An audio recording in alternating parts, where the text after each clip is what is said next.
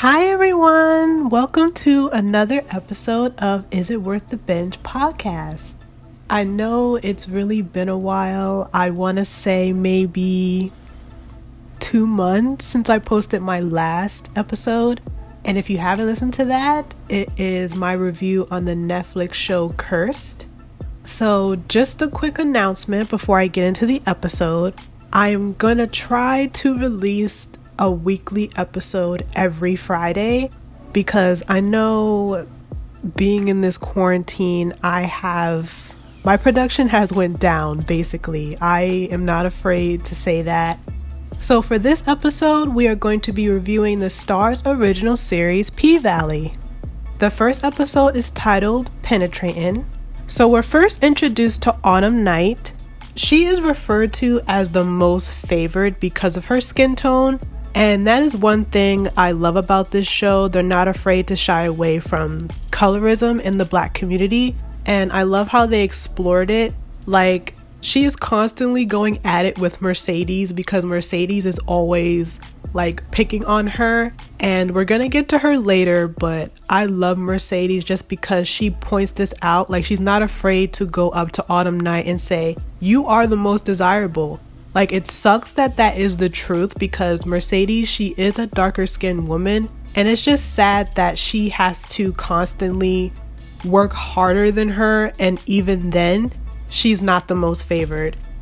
I'm a little bit mixed on how I feel about Autumn Night. I am not even gonna lie to you. I am split about her character. Like, of course, my heart goes out to her just by her being in the situation that she was in. I feel sorry for her that she had to run away from her home and her family and her friends just to get away.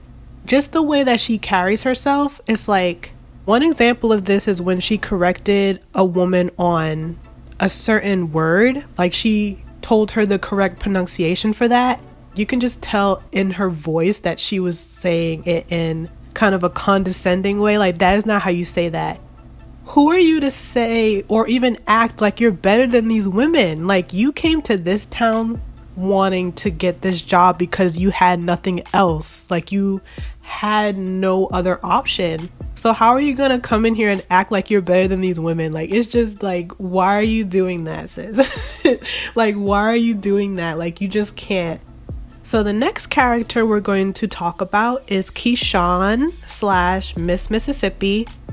Every other time she comes into the club, she always has a new bruise on her body. And I really admired that talk that Uncle Clifford had with her because he connected to her on a level. Like, he said, like, I was in that situation once, I was in that relationship once, and I know it's hard to leave, but why don't you?